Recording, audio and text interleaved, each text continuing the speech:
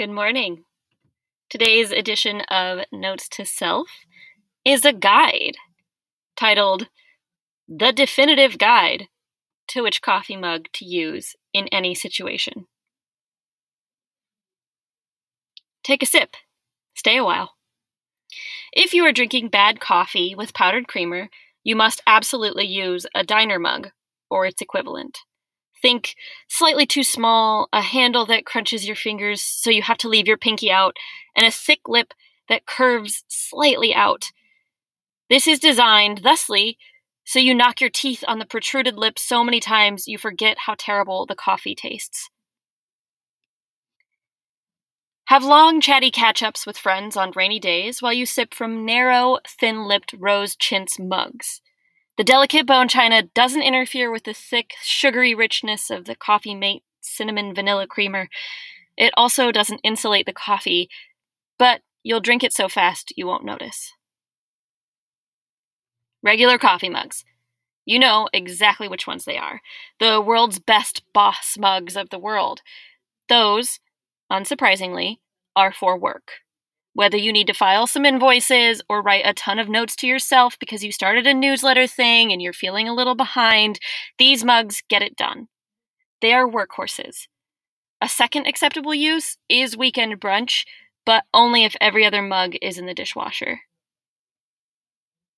Travel mugs are inarguably for road trips and for days in the office where you sigh and look at your coworker and say, "Whew, what a day, am I right?" Then you make some joke about it only being Tuesday. Travel mugs are also a portkey to the past, reminding you of trudging across an autumn campus and the all-nighters you ceremoniously held in college. They are beautiful and very important. Giant mugs that require two hands for sipping are never for coffee. Only tea. Only herbal tea at night before bed. They are far too big, and your body can't, are you listening? It cannot handle that much caffeine. Plus, they make you feel small and cozy, like a child, which is a nice feeling before bed. Big ol' mugs invite sweeter dreams than any other cup could ever dream of. Now, use the mugs that have a finger trap in lieu of a handle only for your enemies. These mugs have a specific set of skills, all designed to frustrate and make your sipping process most unenjoyable. If you're going to poison someone, use these one-fingered mugs cautiously, since they'll be a dead giveaway that something is not right here. You might want to use a bone china mug to throw them off the trail. But mugs with no handles, those are where it's at. Those are the mugs you sit in your biggest chairs with your oldest friends and hug the mug close to your full heart as you laugh and heal in the presence of a love you lucked into. Happy sipping.